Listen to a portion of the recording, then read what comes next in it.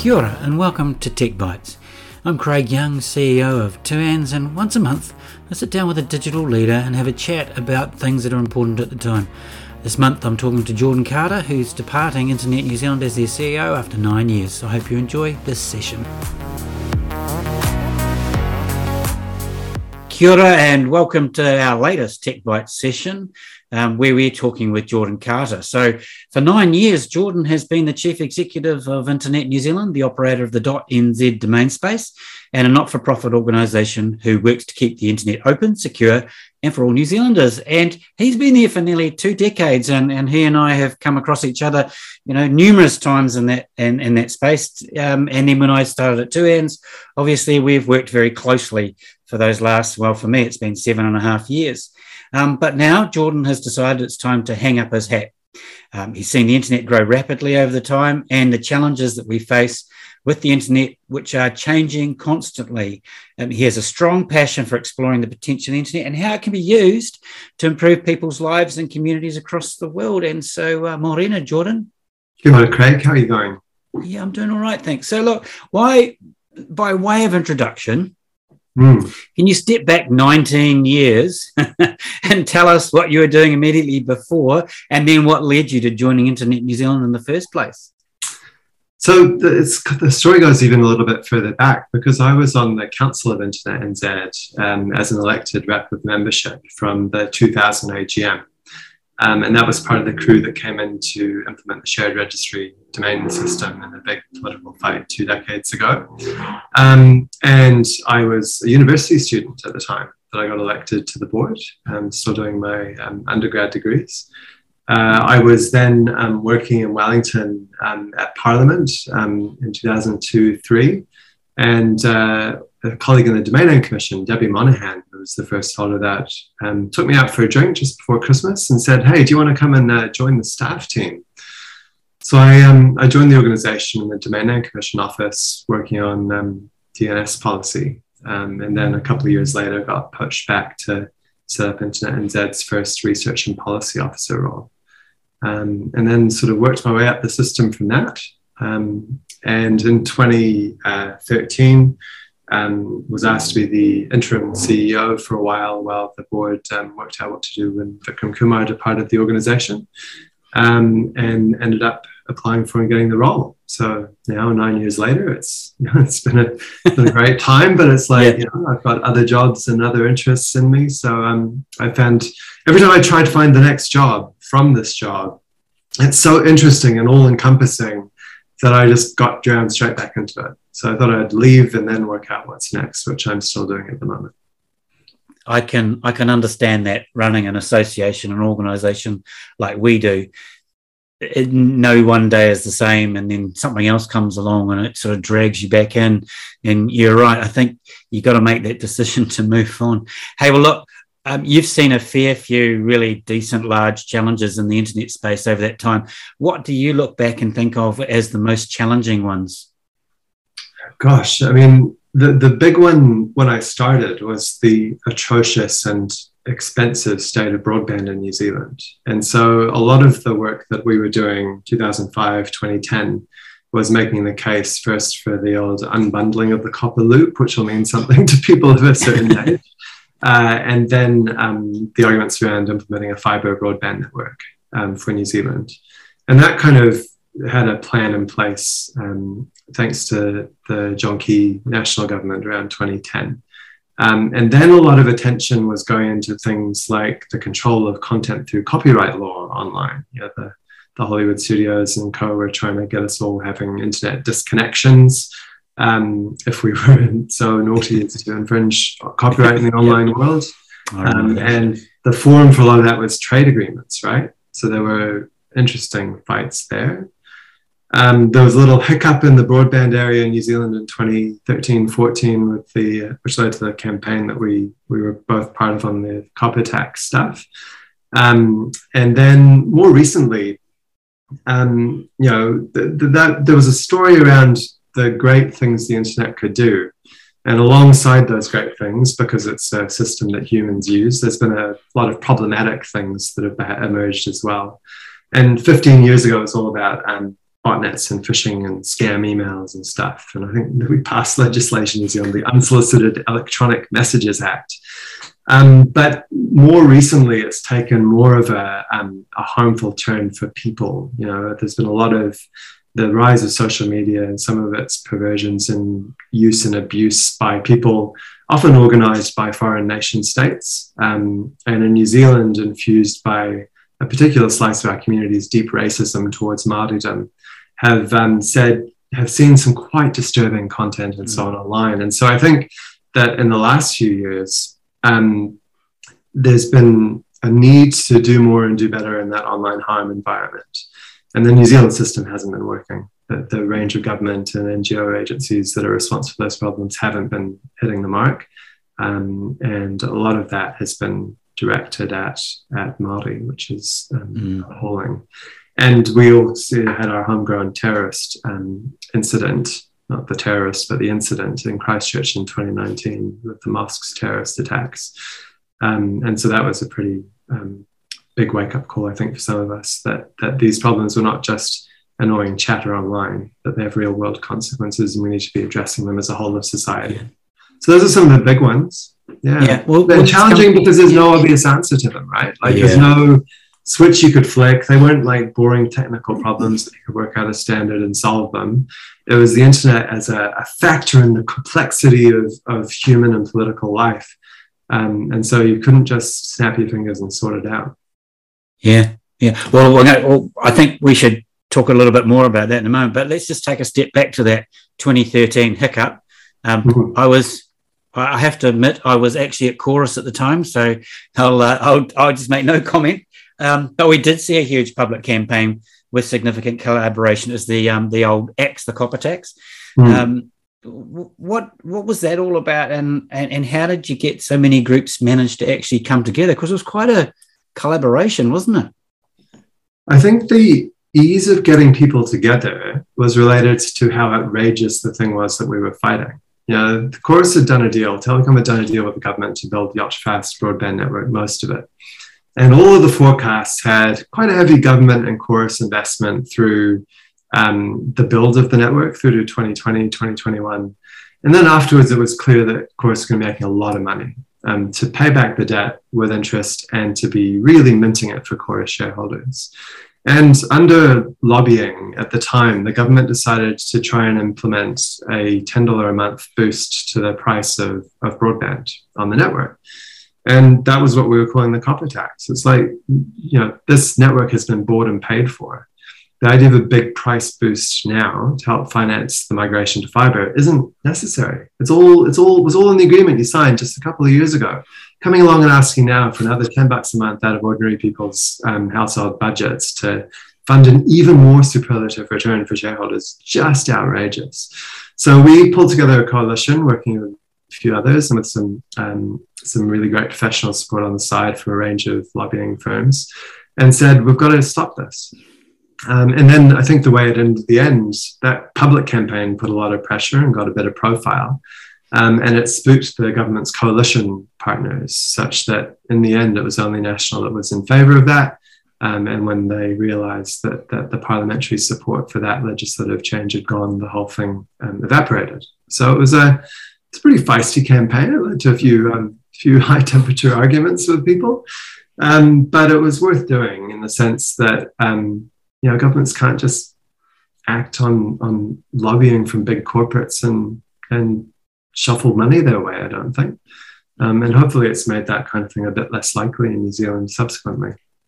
It's very much, obviously, if I now put my two hands hat on, very much, in line with who we are around concern about the users of the technology and the space. So, that's it was a very public and well-constructed campaign as far as I could see. Look, we're talking about challenges, but let's just take a break for a minute and there must have been some highlights in those last 9 years that you look back with fondly or even not fondly, but they were good points.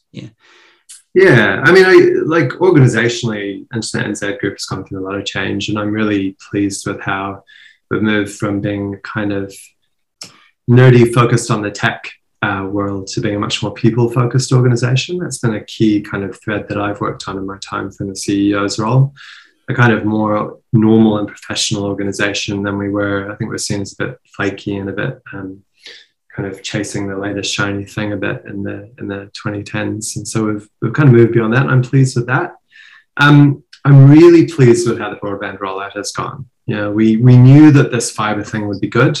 And that the arrangements that have been put in place were kind of world leading here, and it's proved to be the case. You know, just look across the Tasman for the contrast of a bad, bungled broadband policy versus a successful one, and so that's been pretty cool. And I have kind of enjoyed the way that the internet's become more and more useful for more and more things, and that's not because of anything that we've done. It's because of the kind of potential of putting this kind of open communications infrastructure into more and more people's hands. And so, you know, more Kiwis use it than ever before. The sort of price and quality of the service, both on mobile networks and on the course and other fiber networks, is amazing, world leading stuff. And I think also among that, I appreciate the fact that the dialogue around internet policy issues is way more savvy than it was 10, 15 years ago. You know, you had some people talking about the wild west of the internet, and this, you know, it's made of cats, it's made of tubes, it's Skynet. You know, the sort of sophistication of discussion is way better now. That's across government, across industry, across politics. So that's a reassuring thing as well, because I think it means that as we deal with the challenges that are coming on, we're less likely to kind of lurch into bizarre non-solutions that sound like good sound bites. So those are some of the things I'm pretty pleased about. Yeah. Okay, well, let's get back to the challenges again, because there's always challenges. Just sitting back, reflecting, what are some of the challenges that are still on the table, as it were, like the big things still to do? We all leave jobs, you know, we never complete, and I presume the Christchurch Core will be one of those things. Yeah. I mean, the Christchurch Core was to eliminate terrorist and violent extremist content on the internet, and we clearly haven't achieved that. I was always a bit, not concerned, but thought that was a very optimistic goal for the government to set through the Christchurch Core, because eliminating anything in the online world is next to impossible. But mitigating the kind of propagation of problematical content that is about, it has no merits. It's not free expression or anything like that. It's just hatred and violence. Getting that off the internet is an ongoing challenge that hasn't yet been met. Here and in other places, the intersection of that kind of online content with real world harms or, you know, physical world harms is something that the system hasn't got its head around yet. Whether you're talking to, you know, police or people in the Prime Minister's department or DIA, that it's seen as too many silos. You know, it's just the internet, or we'll deal with a problem when someone shows up at your house with a gun. You know, you don't want it to get to that point, and you know, the system as a whole isn't good at grappling with it. Another challenge that is not yet solved was really highlighted by the COVID-19 pandemic, where there was a lot of really great work to get people digitized and online. But still, tens of thousands of kids who couldn't get access to proper devices and broadband and internet connectivity among all the households that could benefit from it, but still don't have it. It's that inability of government to properly conceive of and invest a digital inclusion policy. Solving that problem would be relatively straightforward. It wouldn't take that much money, but there is just this curious resistance at the governmental level to take responsibility for that challenge and really solve it. And that drives me crazy, because there are some really clear benefits there. The case is more than made for solving this, not just in the urban areas, but in the rural areas as well, where I know that you've got a summit coming up later in the year. You know, all of the arguments are so clear, and all of the actions that need to be taken are so obvious. And yet there's just blind spot at the political level to actually solving the problem. So I think that's a really unfortunate thing to still say as a challenge. But those are probably some of the main ones. I mean, there's always new cool things that the internet can be used for coming along. I don't think there's a problem with the pipeline, if you like, of new and innovative uses. I had a boss when I started who used to say that the best thing about the internet is that 99% of the things we'll be able to use it for haven't happened yet. And I was like, well, we might be down to 98 or 97% now. We've made a pretty good progress there. Yeah. So I think those are some of the challenges. And then zooming out a bit, the internet came from this era of American dominance in the world. That was where the tech started. The US was a key power and promoter of the open and global internet. And in the last 10 years, we've seen growing challenges there. We've seen the distinct approach that China has taken to having a kind of more national approach to the internet. We've seen the interference that countries like Russia and other countries have engaged with through troll farms and bots and so on democratic politics. And we're now in this situation, the Ukraine invasion by Russia has shown, but in some quite stark clarity, that the most open and liberal societies like ours have opened themselves up to vulnerabilities through this open infrastructure. And we need to get a bit more savvy about dealing with that and about engaging with the rules of the road, if you like, in the internet environment. Countries like ours spent a long time just letting the Americans get on with it. And that just doesn't work anymore. We all need to be putting our shoulders to the wheel and making sure there's a distinctive voice from Aotearoa in the forums that shape the internet's technology and its governance. And that's something that I think is a challenge for the 2020s and beyond, because that environment isn't going to get easier. The challenges of that kind of nation state action, of cybersecurity and so on, they're going to keep growing. So we can either choose to try and do our part in tackling that, or we can just keep our heads in the sand. I hope we engage with it. Well, then, of course, you get the other side of it, which is the words I've heard of, the oligarchs that are controlling social media, et cetera, et cetera. And let's not even get started on Elon Musk buying Twitter, because that has all sorts of possible implications. Who knows what that will bring, Well, what we do know is that the regulatory frameworks and standards on those big companies are not in place. We've seen this massive concentration of power in social media firms, and even at the internet infrastructure layer, and very few content delivery network organizations and so on. And for a long time, policymakers got bamboozled by this idea that it's the internet, it's all free and open, don't worry about us, it'll be fine. And you just can't have that with such an important sector of the economy and of the society. So working out ways to do regulation that are clever and don't bite off the hand that's feeding us, for want of a better analogy, is also another big challenge that we face. Yeah. Hey, look, you mentioned about, New Zealand, Aotearoa having a part to play in, the international space. And you and Internet New Zealand are quite involved in quite a lot of significant international work that we don't really know about. So why do we need to be involved in those sorts of things? The analogy I often draw on is the same as about trade. Yeah. So New Zealand has been a long time exponent of a rules-based order and open international trade routes because it's foundational to our economic success, right? We've needed to get goods out to the world. And more, the tech sector is a leading export sector. The whole concept of weightless exports, doing things digitally, has grown more and more important. And we've got some amazing tech success stories of companies here offering service to the world. And we need to stand up and be part of governing the way that works in our interests, which is for it to remain open, global. We all want to be able to market stuff and communicate with people all around the world on the internet. We don't want it to fragment into a system where you have to have special permission to be able to send an email to China, or where nothing on the internet in Russia works from here, or vice versa. So that involves showing up and being part of the discussion. And we show up to all the intergovernmental forums of the United Nations and so on. But New Zealand is always sort of bowled really light when it comes to getting involved with the internet policy side of things. And the interesting thing about the Christchurch call was that it was a step into a leadership role that New Zealand hadn't taken before. And there's something about our, this might be patting ourselves on the back as a country, but people see us as kind of pragmatic problem solvers who know, like people know we're not throwing our weight around because we don't have any weight to throw around. It's just the ideas and the capacity to tackle problems in a smart way that we bring to these environments. So we can be quite influential quite quickly if we're there, showing up, doing the work, building the relationships.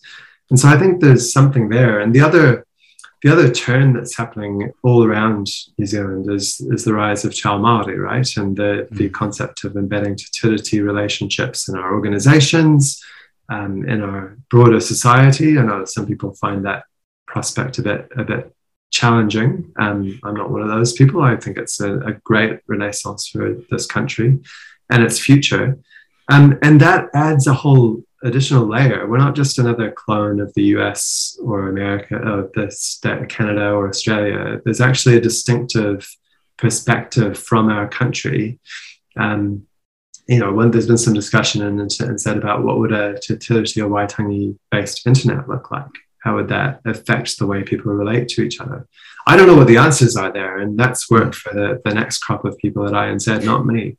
But there's just something distinctive that I think we could bring that's about working in harmony and peace and being constructive and welcoming that I think we should do. And, organizations like InternetNZ play a role, government plays a role. I think we can be a lot better at telling that story more effective than we have, because it's, one of my long-term characteristics is to be more interested in getting on with the work than talking about it.